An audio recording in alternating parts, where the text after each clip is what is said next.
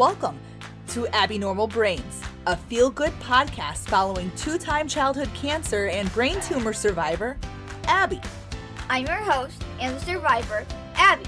I'm joined by my mom, artist and caregiver, Jill. Together, we will try to uplift your day while bringing you more information on the world of childhood cancer. On today's show, we will discuss the changes Abby has gone through over the last few years after her bone marrow transplant and what that kind of looks like for her. Also, we will make mention of another one of our organizations that has helped us out, the Peregrine Society of St. Louis, or the St. Louis Peregrine Society. They took us on a wonderful Branson vacation, and we will talk more about that in this episode. Don't forget your weekly tarot and joke. Now here's the show.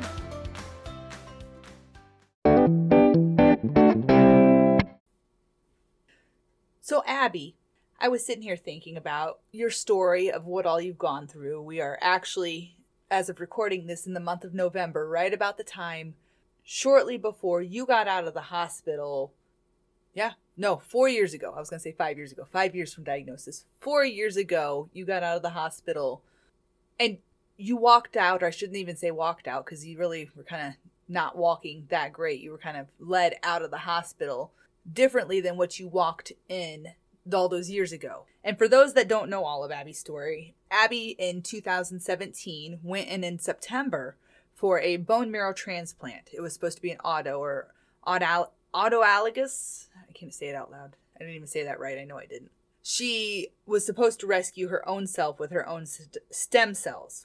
And the high dose of chemo actually got to her brain. We know that there was stroking to the pons of her brain, which caused her not to be able to eat, drink, talk. She had to relearn all of that. She had to relearn how to walk from being in bed the whole time. She's had multiple issues. She had memory issues. And even at this point, we've come to find that, she's had some shrinkage to her brain, some different issues. We know there's memory, the list can go on all of these issues.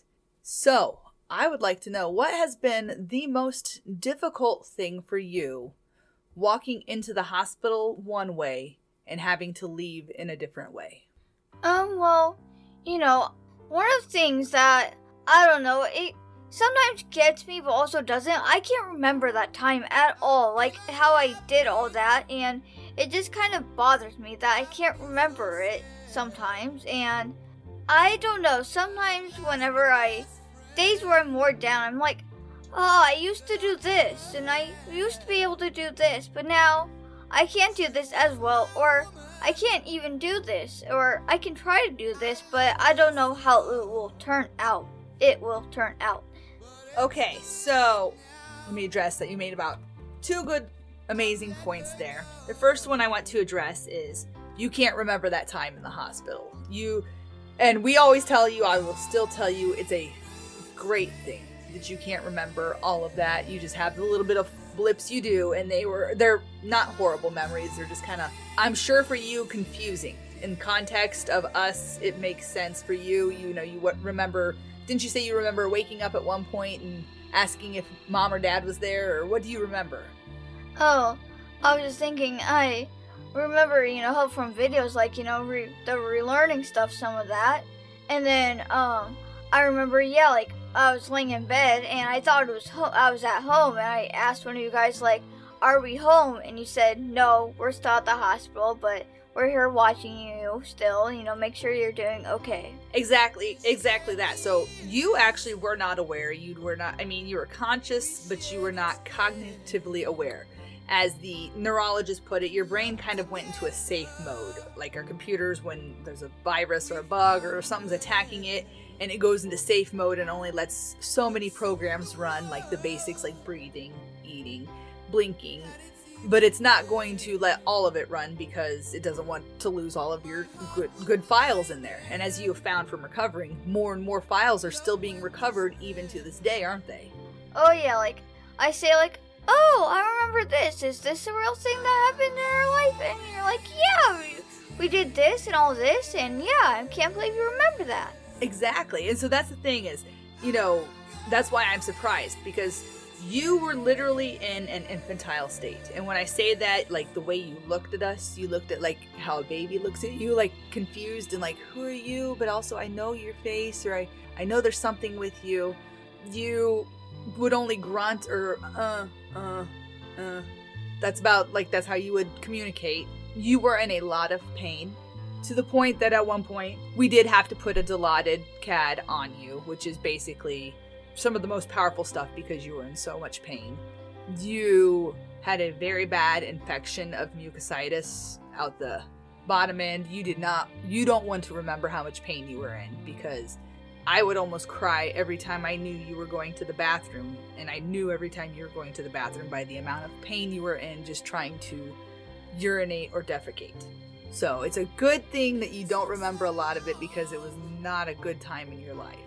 Yeah, I'm making a face right now. That does not sound good. I'm like, yeah, I'm glad I don't remember that part. That's just, I don't like that. It makes me feel uncomfortable right now. Absolutely. And you got so sick to the point that, we did almost lose you. They had to give you 2 epinephrine shots to restart your blood pressure, restart everything going in your body, because that's how dire they literally pushed your body to the edge. And I wish they would have told us that better when we were going into transplant. It's nothing we can go back and undo, but now we know to warn other parents to ask your oncologists all of the questions, and even if you feel like they're not being forthright, then confront them and tell them you don't feel they're being forthright. Because it's better to find out before than being in the middle of it and they're going, oh yeah, we expected this. Oh yeah, we expected this. Well, excuse me, ma'am, but as her parents, we did not expect this, and you guys did a horrible job informing us. Sorry, that was my little rant. It's okay. I mean, I understand that. Like, afterwards, it's like, okay, I didn't know that would happen. What? All that happened to me, and I didn't even know that was going to happen. I thought it was just going to be normal, ordinary, like, before with the chemo, but no!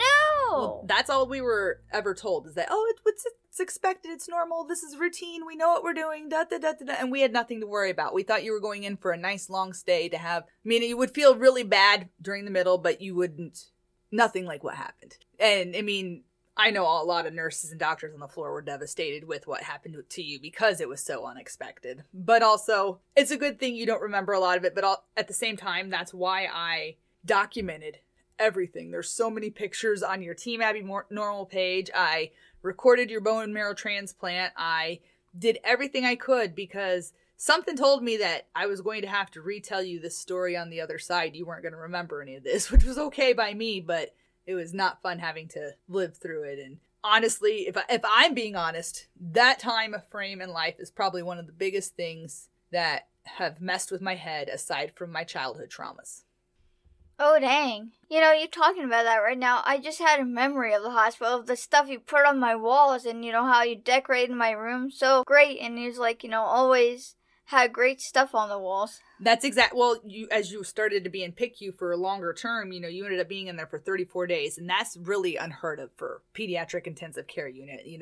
You're either in and out with either really bad emergency or moving back to another floor, or it's not good. And you ended up, you became a resident. They said they had one other person on the floor, I think at the time, that was kind of a resident like you were. So I figured, well, if you were going to be here, maybe the quickest way to get you out of here is to try to make it look like home. And so I had some window markers our Child Life lady had given us, and I just started drawing all over your windows and coloring. And then I got the idea to go down to the printer at the computer and just start printing off all these pictures from my phone and just hanging your whole family around you. So every time you opened your eyes, you could see us and you could see beauty and you could just be comforted and think that's why I think that's partially why you were confused if you were at home or not, because Mom tried to make it feel like home for you. Yeah, you're making me smile. I'm like, yeah, I can feel happy inside too. And I'm like, yeah, exactly that. You're just so great. For myself, drawing on those windows in that moment, that's when I realized this is what I want to do is art. I want to draw. I want to, ultimately, one of my big goals would be I would love to, and COVID has put a big we need to see how life's going to be after, but I would love to get to the children's hospitals and draw on other children's windows, let them have something pretty to look at while they're stuck impatient like you've been many times. I love that idea. That is so kind. I'm just excited about that when we can do that. I agree. I think that would definitely, it's still something I want to revisit at some point. It's just got to get different ducks in rows. Now, the second point I want to address with what you said is that you get upset because you can't do stuff, or you can't do stuff the same now. What is something that you can't do anymore that really makes you upset? Is there something that particularly that stands out that you can no longer do? You're literally just like, I mean, you've had to get used to not being able to do it, but it's something that you're like, I really wish that I could do that. I say sometimes, I mean, it's not a biggie, but sometimes hear the same, because, sometimes I can't hear the same things I used to, that I was like, oh, that'd be cool to hear, but, I can't, and your guys are like, whoa, and I didn't hear it because, my hearing has changed. I 100% understand, and this is one of the things I do feel bad about for you a lot, and there's not one thing I can do to change it other than just feel bad about it. I mean, get you better hearing aids, keep taking you to your appointments like we do. But the chemo has ruined your hearing in your left ear. You can't hear everything the way you normally could. Plus, you have that tinnitus, that ringing in your ear. So things I'm sure do sound a lot different than what they did before. And with us being a big music family, and we've always been a big music family, it's the same kind of challenge I feel like I have with your father being colorblind and me being an artist that loves color. It's a family that loves music, and we have a child that is partially deaf. So how do you adapt those worlds so that it's enjoyable for everyone? And again, it points out to the big privilege that those of us have that don't have hearing or visual or, any other disability problems that, like, we really take that for granted unless it gets taken away, and we don't even know it. We don't even know, like, I know what you're referencing is, talk about our favorite band, Coheed and Cambria. They are very intricate with their songs. Like, the musical composition that Claudio Sanchez puts into these songs, and the talent of Josh Eppard and Travis Stever and Zach, just, you can listen to the same song 10, 20, 30 times and still hear something new. I mean, even years later, there'll be things that I find like, I didn't hear this before. And then I'll try to play it for you multiple times, and you just can't quite pin that because it's something so small in the back of the music. I wish there was a way that I could fix that for you, and there's not. Yeah, thank you. Like, you're really sweet, and how I've been listening to music in my ears I have on my phone, and I could hear some of the stuff in the background that's going on. Like, I've heard things, and I've listened to music recently, and you're like, oh wow, there's that part there. I didn't hear that before, which that kind of helps too. So what you're saying is these new hearing aids that you can listen directly in your ears, it's actually helping with hearing these little intricacies better. So maybe in those instances, you should definitely listen to your favorite songs in your ears. Now, for me, what I question is, trying to get you to a concert, because I know you're wanting to go to a concert so bad. And I keep wondering, if you walking or wheelchair or how we're going to get into the venue, things aside, I wonder, will it cause havoc on your hearing aids? Would it be better for you to listen without your hearing aids? Would it be better to listen with your hearing aids? Do we leave the left in, take the right? There's so many weird questions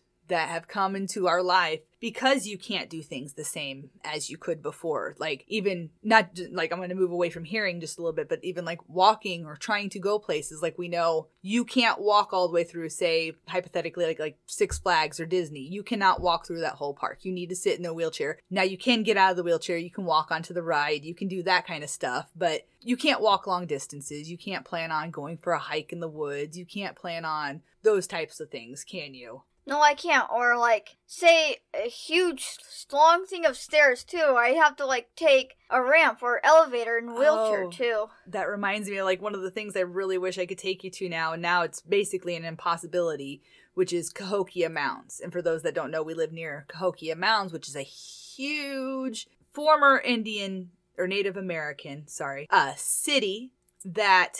They basically say it was the Midwest complex at one point, and now it's been reduced to just mounds, burial mounds, memorial mounds. And I just love going to that place just to learn about the history and the heritage of this area. And there's this one mound that is, I can't even tell you how tall it is. It's called Monk's Mound, and it's got, I know we counted them with one of the kids whenever I went up the stairs, but it's is it 100 and some? Is it 50 some? I can't. It's got a ton of stairs to get up to it and zero accessible way for you to get up there otherwise, because it's an outdoor feature, obviously, which is great. But that's where me, as an able-bodied person, I have been trying to, not aside from planning what Abby can do, is looking at all the things in our world that aren't set up for everyone to enjoy.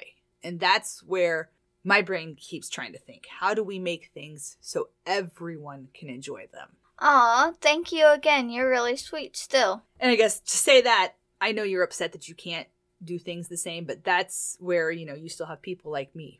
People, and I'm not the only one that sit here and think, we understand that you can't do it the same, but what can we do to try to make it as close to what you want to do? Aww. I mean, yeah, you have lost a lot. A lot has changed. You've gained a lot, though, too. And so, like I said, I was just curious, what's the biggest changes that you've had to kind of get used to? I was really angry at my friend Mark for stealing my dictionary. I told him, Mark, my words!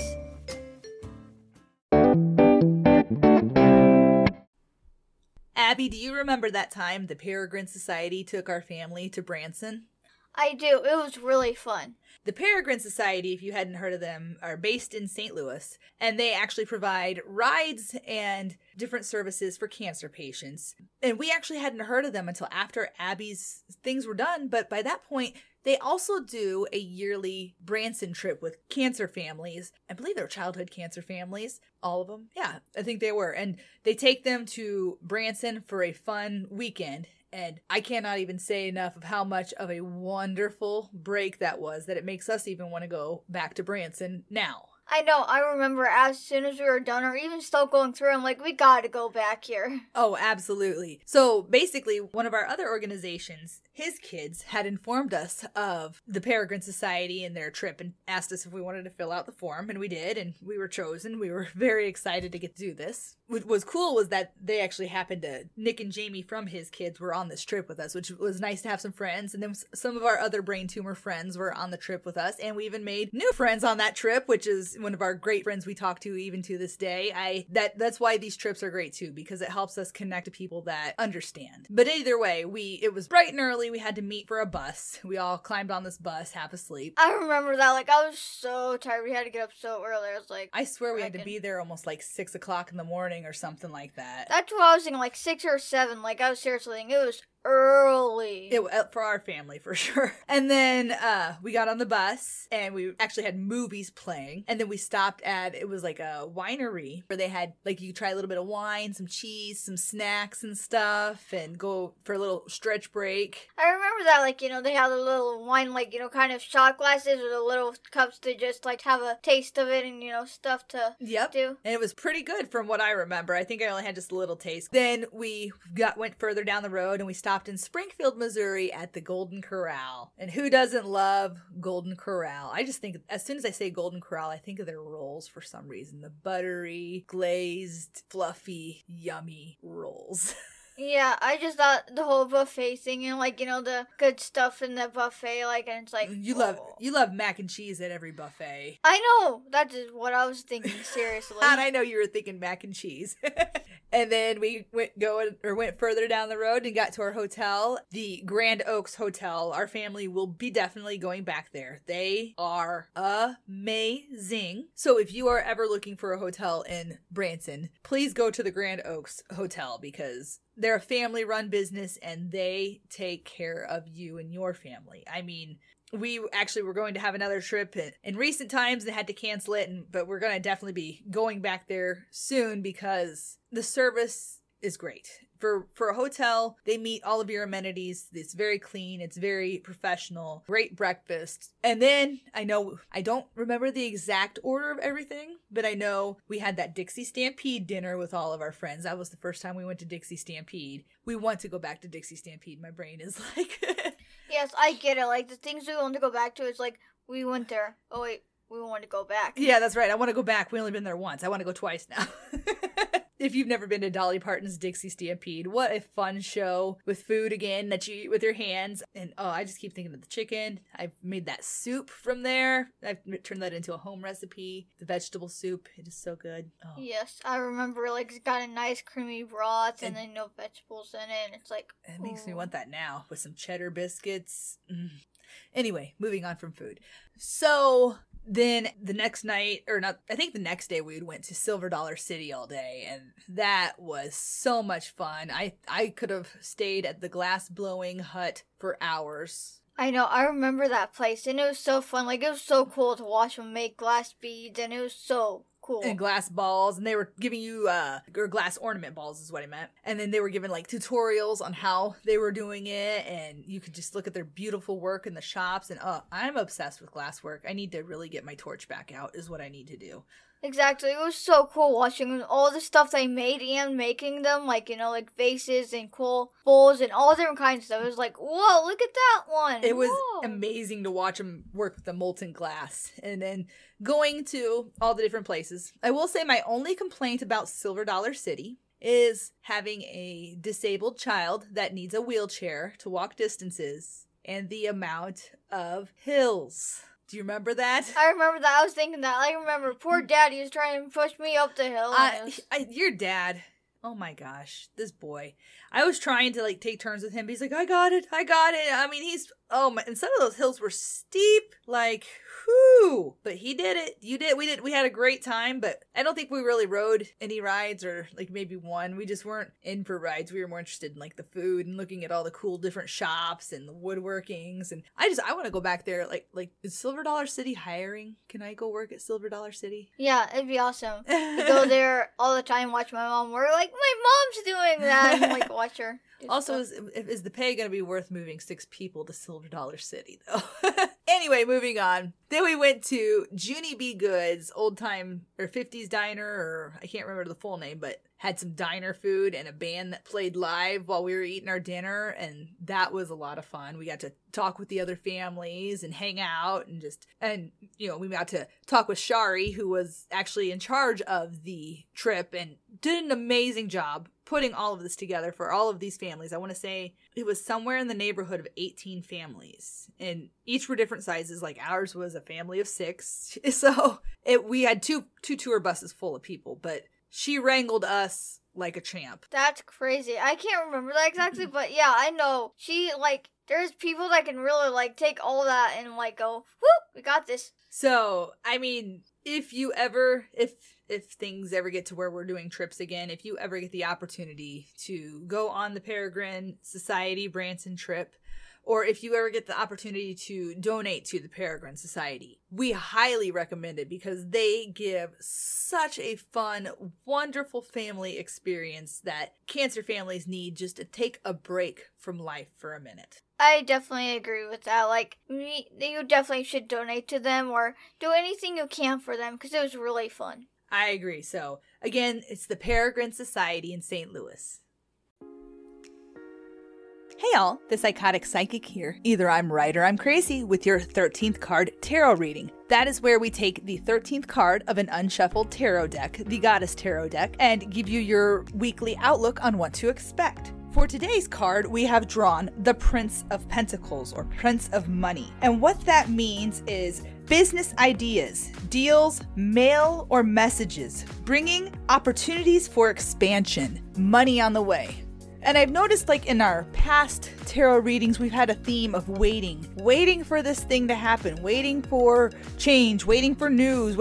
And I think that this prince is basically saying it's coming. It's here. You will receive word. You will receive money. You are going to have your deals, your opportunities. The things you've been working for, they're going to start now. And I've also drawn the 14th card to kind of go into a deeper clarification of this reading. And we have drawn the 5 of Cups.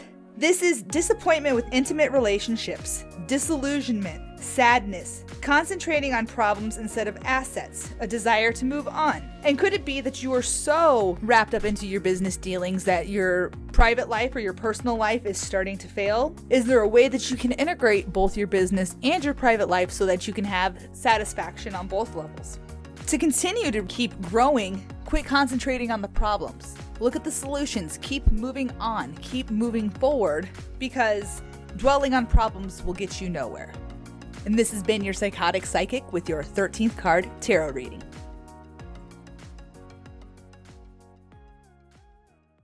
We really are blessed to know the Peregrine Society and everything that they've done for our family just for a wonderful vacation and wonderful time was absolutely great. I agree. It was really fun. I loved it. You know, as I was looking up information about Peregrine Society for this podcast, did you know they actually formed in 1948?